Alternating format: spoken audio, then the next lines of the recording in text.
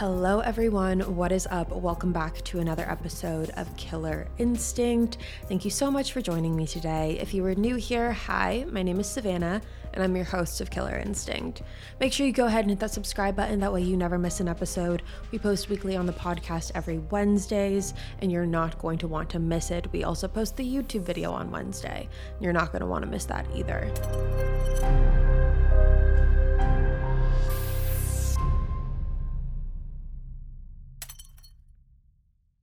Now, you guys, do I have a case for you today? This is an absolute whirlwind of a case. It's one of those cases where I couldn't believe what I was reading while researching this and while watching old video clips and documentaries and things. It kept surprising me over and over again, and I just knew that I couldn't wait to share it with you today.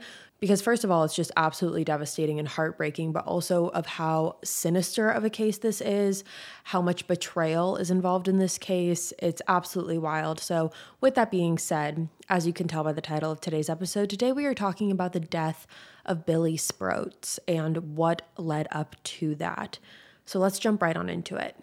Now, this case today takes place in Bridgeville, Delaware, and Bridgeville is a very small town. It is an everyone knows everyone type of town, and in 2001, which is when this case today takes place, the population was about 1,700 people. So again, very small, tight-knit community. It was one of those towns where you would have a house and then a bunch of rural land and then another house after that. It only has 2 stoplights and there's a lot of farmland. They're known for their apple orchards. So it's a very tight-knit community, like I said. Now, Billy Sproates was born on November 27th of 1955 in Kent County, Maryland, to his parents, William and Joan. Now, Billy also had 3 brothers and a sister and was the oldest of 5 of them. Him and his siblings grew up in Magnolia, Delaware, which is a town that basically, again, just fields. There were no streetlights in this town, and growing up, Billy helped his family in the field with his other brothers. Now, once he got older, he got a job working at a sawmill in Millington, Maryland, and Billy was an extremely hard worker. He would get up at 6 a.m., work until dark, and then get up and do it all again the very next day. And so because of that, he never really had many girlfriends. That was until he came across his first girlfriend, a woman named Linda Lou. So Linda was Billy's first girlfriend. She was several years older than him, but he was absolutely infatuated by Linda. Billy was not someone who was used to getting attention by girls, and when that happened with Linda, it was a done deal for him. He was absolutely head over heels. And so while Linda was his first girlfriend, she also became his wife. And the two of them lived together in Bridgeville, Delaware. So this all brings us to October 18th of 2001. And on this particular day, Billy and his brother David had plans to go on a hunting trip together because it was the first day of deer hunting season. Now, this is something that Billy was super passionate about and always looked forward to every year. So David was very surprised when he went over to Billy's house to pick him up that morning, expecting Billy to be there, to see that Billy's car was gone when he arrived. But again, this was really odd to David because he knew that Billy would never miss deer hunting. It was very unlike him. He loved to hunt, and it wasn't something that he was just going to skip out on, especially without telling David. So David decided to hang around the house for a little bit, see if Billy came back, but he never did. So ultimately, David decided to drive back home to his house and call Linda to see if she knew where Billy was. And you can imagine David's surprise when he got a hold of Linda and she admitted to him that she hadn't seen Billy for weeks. She claimed that her and Billy got into an argument a few weeks prior and she hadn't seen him since. When David asked what the fight was about or what kind of argument ensued, Linda claimed that Billy had been cheating on her, and so that was what the fight was about. And David was very taken aback by this. Him and his brother had a very close relationship, and he also knew that his brother was not someone who was disloyal or who was a cheater. It took him a very long time to date Linda, and he was absolutely in love with her. He knew that this was not something that Billy would do. It was very out of character for him. So because of that, David decided to go ahead and file a missing persons report for Billy. However, when he called them that day, authorities told him that he needed to wait a week, a whole week. And if Billy still didn't come back after a week, then he could call back and file the missing persons report. But police just told David not to worry about it and that more than likely he just ran off with another girl and you'll hear from him soon. Now you can imagine the frustration of David at this point, hearing that he has to wait a week to file that missing persons report. We all get frustrated when we hear that families of victims or friends of victims have to wait 24 hours to file a missing persons report. But to wait a whole week is almost unheard of. But that's what David ultimately did. He waited the full week, and after Billy still did not come home and he still hadn't heard from him, David called again and filed the missing persons report. So this is where the investigation truly began, and investigators started it by speaking with Linda, who explained to them that for the past few weeks, she had actually been living with her ex-husband after her and Billy had gotten into this fight. She said she really didn't have anywhere else to go, and her ex-boyfriend always left the door open for the two of them, so she went back and stayed with him for a few weeks while her and Billy tried to sort through everything.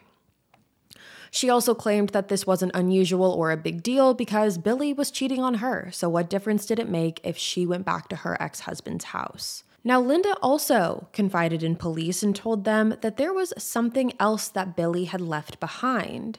Linda said that a few days prior, her and Billy had been talking about moving back in with each other and that Linda was going to move back with Billy. The two of them were very excited about it. However, everything changed after Linda had packed up all of her belongings and moved back over to Billy's when she discovered that Billy was not there, but the only thing he left behind with him was a note. Linda claimed that Billy had written her a handwritten note where he told her that he was running off with another woman. Now, obviously, as you can imagine, Linda claimed that she was absolutely blindsided. Her and Billy had just talked about moving back in together, so there was no reason for her to believe that this is what was going on behind her back. But when police asked to see this handwritten note, Linda claimed that she already threw it away because it made her too upset to look at. So with this new information that police got from Linda, their next task was trying to find out who this mystery woman was that Billy ran off with. They talked around to some of Billy's family and friends who all claimed that they had no idea. They were certain that if Billy was going to run off with someone, they would know, but he never mentioned anything like this to them. And again, like I said, it took Billy a really long time to date Linda and to marry her and to find a girlfriend and to do all of those things. He was not someone who was just going to go run off with some random young girl. It was just very out of pocket for him. Now, you might be sitting here wondering, why can't they check his phone records? Or why can't they check his bank records, ATMs, things like that? Well, that did not work in Billy's case because usually you would be right. But again, in this case, that did not work because Billy, not only did he not have an actual bank account because he only got paid in cash, he also didn't have a cell phone. So there was really no paper trail or no phone that they can try and trace back to see what his last movements were or where he last was because he just didn't have those things. So this now brings us to a couple weeks later, on November 30th, 2001, and police received another 911 phone call in regards from a family of a man named John Charbonneau. John was 61 years old at the time, and his family was the one to make the call. He lived by himself in Bridgeville, Delaware, and his family lived in Vermont. They asked police if they could do a welfare check on John because it had been several days since anyone was able to get a hold of him, and this worried his family because he had a heart condition. So to not hear from him for several days was very worrisome. So police decided to carry out this welfare check, and when they arrived to John Charbonneau's home, they knocked on the door but didn't get an answer. When they arrived, they noticed that there were no cars in the driveway, and they began looking through the windows of the home. However, the house looked empty, so police decided to walk into the backyard. Now, when they walked into the backyard, they noticed a very obvious pile of car tires laying in the corner. Now, in the inside of one of the tires was actually a shovel. And when police started looking around the backyard, they were able to notice a very obvious plot of grass that had been dug up and was now just covered in dirt. But before they began digging, they called in more officers to join the scene, as well as the medical examiner, just because they had an idea of what was coming. They began digging through the dirt, and that's when their suspicions were right. When digging, they were first met with pieces of clothing that were blood-soaked, and when they began to dig further is when they came across a body. By the time police had gotten to the body, it was already pretty badly decomposed, so they weren't able to tell the definitive cause of death right away. However, they were able to see that this person was in fact a white male, and at first, police thought that more than likely this was John Charbonneau, but how did he get buried in his own backyard was police's first question. But once they started to dig a little deeper and brush the dust off, they actually found a wallet. And that wallet had a driver's license in it. And when police looked at the name on the driver's license, they realized that this was not John Charbonneau. However, this was Billy Sproates. Imagine an app designed to make you use it less. Seems a little counterproductive, right? Well, Apartments.com's Instant Alert feature works exactly that way. Instead of scanning rental listings a million times a day, simply set and forget your search to whatever you're looking for in a place and let Apartments.com do the rest. From pet-friendly apartments to balconies to in-unit ACs, Apartments.com's powerful search tools let you know when the perfect combination of features you're seeking is listed. So you don't have to power through rental descriptions one by one. With more rental listings than anywhere else, Apartments.com's instant alerts mean that you can spend less time looking for the perfect place and more time on just doing you. Apartments.com, the place to find a place. Billy's body was found with his hands tied behind his back and his face was completely bludgeoned. The medical examiner concluded that there was blunt force trauma as well as multiple stab wounds in his torso and his head. But regardless of all of that, the autopsy showed that the official cause of death for Billy was actually asphyxiation. Billy was found with dirt in his lungs, which proved to the medical examiner that Billy had been buried alive. So obviously, after the discovery of Billy's body, police now have probable cause to go into John's home and search throughout it. And when they did that, they noticed that John's home had been stripped clean. There was no furniture left in the house. All of the cabinets were ripped off of the walls. There was nothing in that house anymore. The house had been completely abandoned at this point. So now, when police were looking at the case that they had the body of Billy Sproates, who had been brutally murdered and buried alive, in the backyard of a house that was owned by John Charbonneau, and they also don't know where John Charbonneau is at that point. So police now bring this information to Linda, who was incredibly devastated and upset when she heard this news. But when being told this news is when Linda gave police a new little bit of information as well. Linda told authorities that it was very weird that Billy would be found in the backyard of John Charbonneau because John Charbonneau was actually Linda's ex-husband. So let me just repeat that. Billy Sproates was married to Linda before he died. But before being married to Billy, Linda had an ex-husband. That ex-husband was John Charbonneau. And Billy was found buried in the backyard of John Charbonneau's home. But it doesn't stop there. Not only was John Linda's ex-husband, he was also Billy's uncle. So John was the uncle of Billy. John was married to Linda. Linda divorced John and then moved on to his nephew, Billy. Now, according to Billy's family and friends, John was not happy, obviously, when this happened and when Billy was starting to date Linda. He was really upset about it for a multitude of reasons. However, clearly it didn't affect Billy's decision to continue on with seeing Linda. So police are thrown that bombshell at them, and now they're really just trying to uncover this family tree that's going on. And when they do that, they realize that Linda has a daughter named Melissa. Now, Melissa is not John's biological daughter. However, he helped raise her from the time that she was like 3 or 4 years old. So John was really all she knew when it came to a father figure. Now, when authorities went to go speak to Melissa because they wanted to see when the last time she had spoke to him was, they learned through Melissa and Melissa's boyfriend named Tony Brown that the last time they spoke to John, they learned that he was at jury duty. Now, police were able to confirm the fact that he was on jury duty. However, that had been completed and there was no trace of him after that. Now, when speaking to authorities, Melissa showed a lot of concern because this was really the only father figure that she had known. John and Linda had been married for 20 years together. And then the reason that Linda ended up divorcing John was because he had a worsening heart condition that I had mentioned earlier. So once John's heart condition worsened, Linda divorced him and then married his nephew. So at this point, police were theorizing. They thought it was very possible that John's rage over his nephew marrying his ex-wife could have just taken over him, and he ended up hurting Billy, burying him in the backyard, and then going on the run.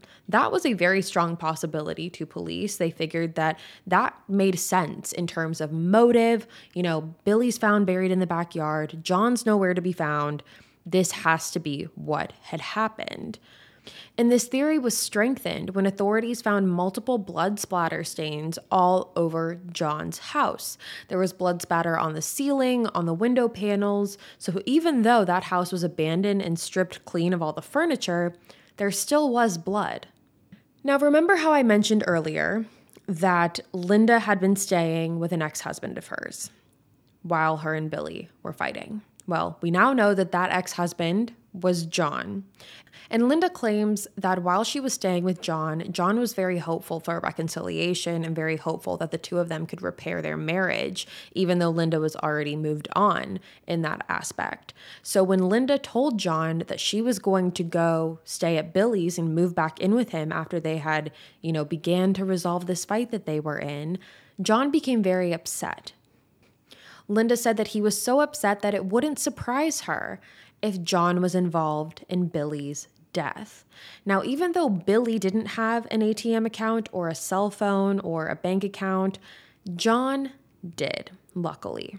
So because of that, police were able to pull bank statements and ATM records, and they were able to see that there were several times where cash was withdrawn from an ATM out of John's bank account. And when they looked further and looked at the surveillance on that footage, because ATMs have a video surveillance, you can imagine their shock when they looked on that video surveillance and saw not John, not Linda, but Melissa, Linda's daughter, being the one on the video surveillance from the ATMs. Now, obviously, police confronted her about this, and Melissa had an excuse. She said that John had left behind his bank card, and he oftentimes let her use it, and there were several instances where she needed money over the past several weeks. So that was the reason that she was shown up on the video from the ATM. Which to police, that did seem like a very likely situation. It seemed like a very likely scenario. However, in the grand scheme of things, when talking about the circumstances that were going on, it all just seemed too coincidental. So at this time, police were able to get a search warrant for Billy's home, which is where Linda was living at the time with Melissa and her boyfriend, Tony. Now, when police looked through the house, they found multiple traces of blood in the kitchen. There was blood on the ceiling and again on the panels of the windows.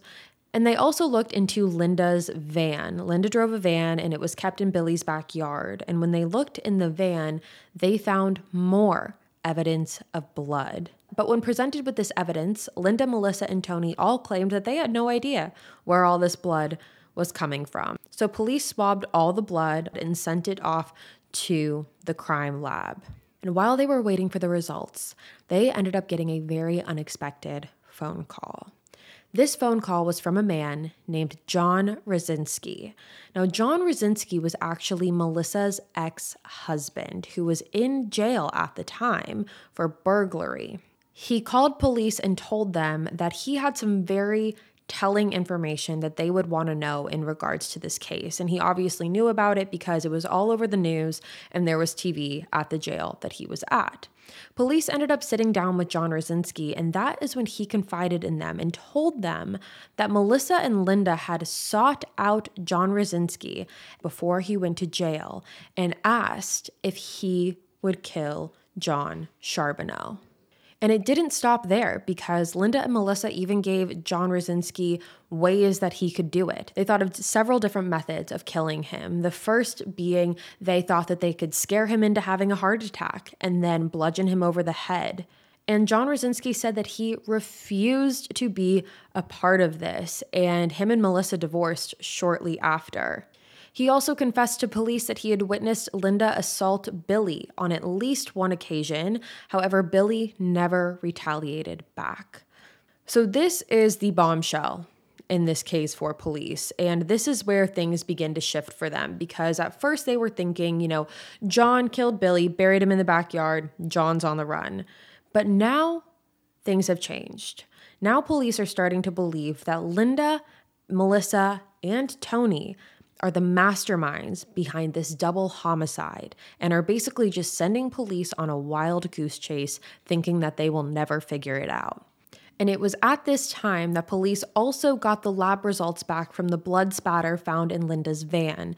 And that blood spatter showed that the blood in the van was a positive match to John Charbonneau. So now police have Billy's body, John's blood, and 3 suspects: Linda, Melissa, and Tony. And the only thing they need now is a confession. So police decide to bring in Melissa, thinking that she was going to be the weakest link out of the 3, and they ultimately ended up being right, because it only took her about 8 hours before she finally cracked and confessed. Melissa told police that John was killed on the night of September 23rd, 2001. She said that her mom, Linda, wanted John's disability checks because of his heart condition. She said that on the night of the 23rd, she received a phone call from her mom, Linda, who told her that tonight was the night. She said that Linda and her mom had been speaking about this and planning this for some time now. However, they never had an exact date of when they were going to do it. It was mainly just thought and conversation. But Linda told Melissa that it was finally time. Now, Linda was staying at John's house at the time because, remember, she claimed that her and Billy had gotten into an argument. Now, she said that while she was at John's house, she told Melissa that she was going to leave the side door unlocked. The plan was, after that, for Tony Brown to sneak into John's house through the side door. And once he did that, Linda was going to tell John that she was hearing noises and to go check what was going on. And when he did that, that is when Tony was going to attack. Now, Melissa was also at the house this night. She was with Tony and assisted him through the side door. So it was 3 against 1 at this point. When Tony walked into the house that night, Linda told John to go see what the noises were all about. And when he did that, Tony hit him over the head and fell to the floor while Linda was just standing there watching. Melissa remembers John yelling at Linda, saying, "Linda, are you going to let him do this to me?" while Tony continuously beat him over and over. Now, Linda then told Melissa and Tony that they had to get rid of John's body. So the both of them picked him up and put him in the back of the van, and Melissa got into the driver's seat while Tony directed her where to go from there. They eventually ended up in the woods where they buried John, and once they buried him, they went back to John's house and stripped everything down to get rid of any possible blood evidence, and then they took that evidence to Billy's home and put it all in the backyard. So that was John's murder. But why was Billy killed? Was police's next question. Now, according to Melissa, Billy had discovered some of the blood evidence in his backyard, and he also knew that no one had heard from his uncle John in quite some time. So he started putting some of the pieces together, and he began asking Linda and Melissa some questions about what the blood was from and if anything had happened to his uncle John. Melissa said it was at that point that Linda decided that Billy needed to die too. So a couple days later, Linda called Billy and asked him to come home one day so they could work on their relationship. And once he got home, not only did he find Linda, but he also found Tony and Melissa as well. They began attacking him by stabbing him multiple times and hitting him over the head before burying him alive in the backyard of John's house. And again, like I said, the medical examiner concluded that Billy was still alive at the time that he was buried. So he was buried alive. Now, Tony, at the time of Melissa's confession, was actually in jail in regards to a parole violation, but he agreed to help police, which would in turn help his sentence. So he took police to where John was buried. So he helped police find his body. He brought them out to the woods and pointed at where John's body was located, and police were ultimately able to find him. After the autopsy was concluded, it shows that the cause of death for John was blunt force trauma. So at this time, Melissa and Tony were both arrested. Like I said, Tony was already in jail, but he was now being charged for 2 murders as well. On July 8th, 2002, there were arrest warrants that were released in the murder of John Charbonneau and Billy Sproates, and Linda was arrested that same day. Now, surprising or not, when Linda was brought in by police, she completely turned the blame back on Melissa and Tony. And at this point, police knew that they needed concrete evidence that Linda was the mastermind behind all of this. They decided to offer Tony and Melissa a plea deal. And this deal was that the death penalty would be taken off the table for both of them if they testified against Linda. Now, the prosecution started to realize that Tony testifying against Linda really wasn't going to hold any weight with the jury, because why wouldn't he testify against Linda to save himself, if that makes sense? So instead, they knew that their star witness in this case needed to be Melissa. They needed Melissa to testify against her mother. Because if a daughter is willing to testify against their mother in a death penalty case, more than likely, there's some truth behind it. So the prosecution gave a plea deal to Melissa, and they told her if she testified against Linda, that they would only give her 25 years for this. So obviously Melissa took it. She pled guilty to second-degree murder and conspiracy to commit murder. And Melissa took the stand and told the whole story. After 2 days of deliberating, the jury reached a verdict and decided that Linda Lou Charbonneau was guilty of 2 counts of first-degree murder and was sentenced to death. Now, that was the first time since 1935 that a woman in Delaware had been sentenced to death, but this did not last long. The trial ended up getting thrown out, actually, because the defense claimed that they never got a chance to cross-examine Tony Brown, and because of that, it was an unfair trial. And so the whole trial was thrown out. So this was declared a mistrial, and so they had to go in for a second one. Now, this time, Melissa refused to testify. She already got her plea deal. She only had to do 25 years, and she wasn't willing to testify against her mom for a second time. So she really left the prosecution out on their own. So because of this, the prosecution decided that the best thing to do would be to offer Linda a plea deal. They told Linda that they would charge her only in the death of John Charbonneau, not Billy Sproates. And because of this, Linda was only sentenced to 20 years in prison. So literally, she was sentenced to less than Melissa was for this. And as you can imagine, this was absolutely crushing to Billy and John's family. Because even though there is justice for John, there's no justice for Billy, who was so brutally murdered by the 3 of them. And the mastermind behind it all is the one that gets out the earliest. Now, Linda's scheduled release was actually in July of 2022, but I was not able to find anything that showed that she actually got out of prison at that time. So she may be released at this point. She may not be. I could not find anything on that. If you do, you can let me know. But what I also know is that Melissa is scheduled to be released in 2024. So pretty soon as well. And as for Tony, he is serving life in prison without parole.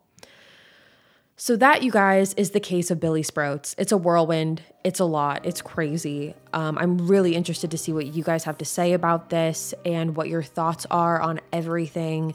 It's one of those cases where you almost can't keep up because with each turn you make, it's something different. So let me know what you guys think about this one. And with that being said, you guys, that is all for me today. Thank you so much for tuning in to another episode of Killer Instinct. If you're new here, hi, my name is Savannah and I'm your host of Killer Instinct. I'll be back next week with a brand new case for you guys. And until then, stay safe. Bye, guys.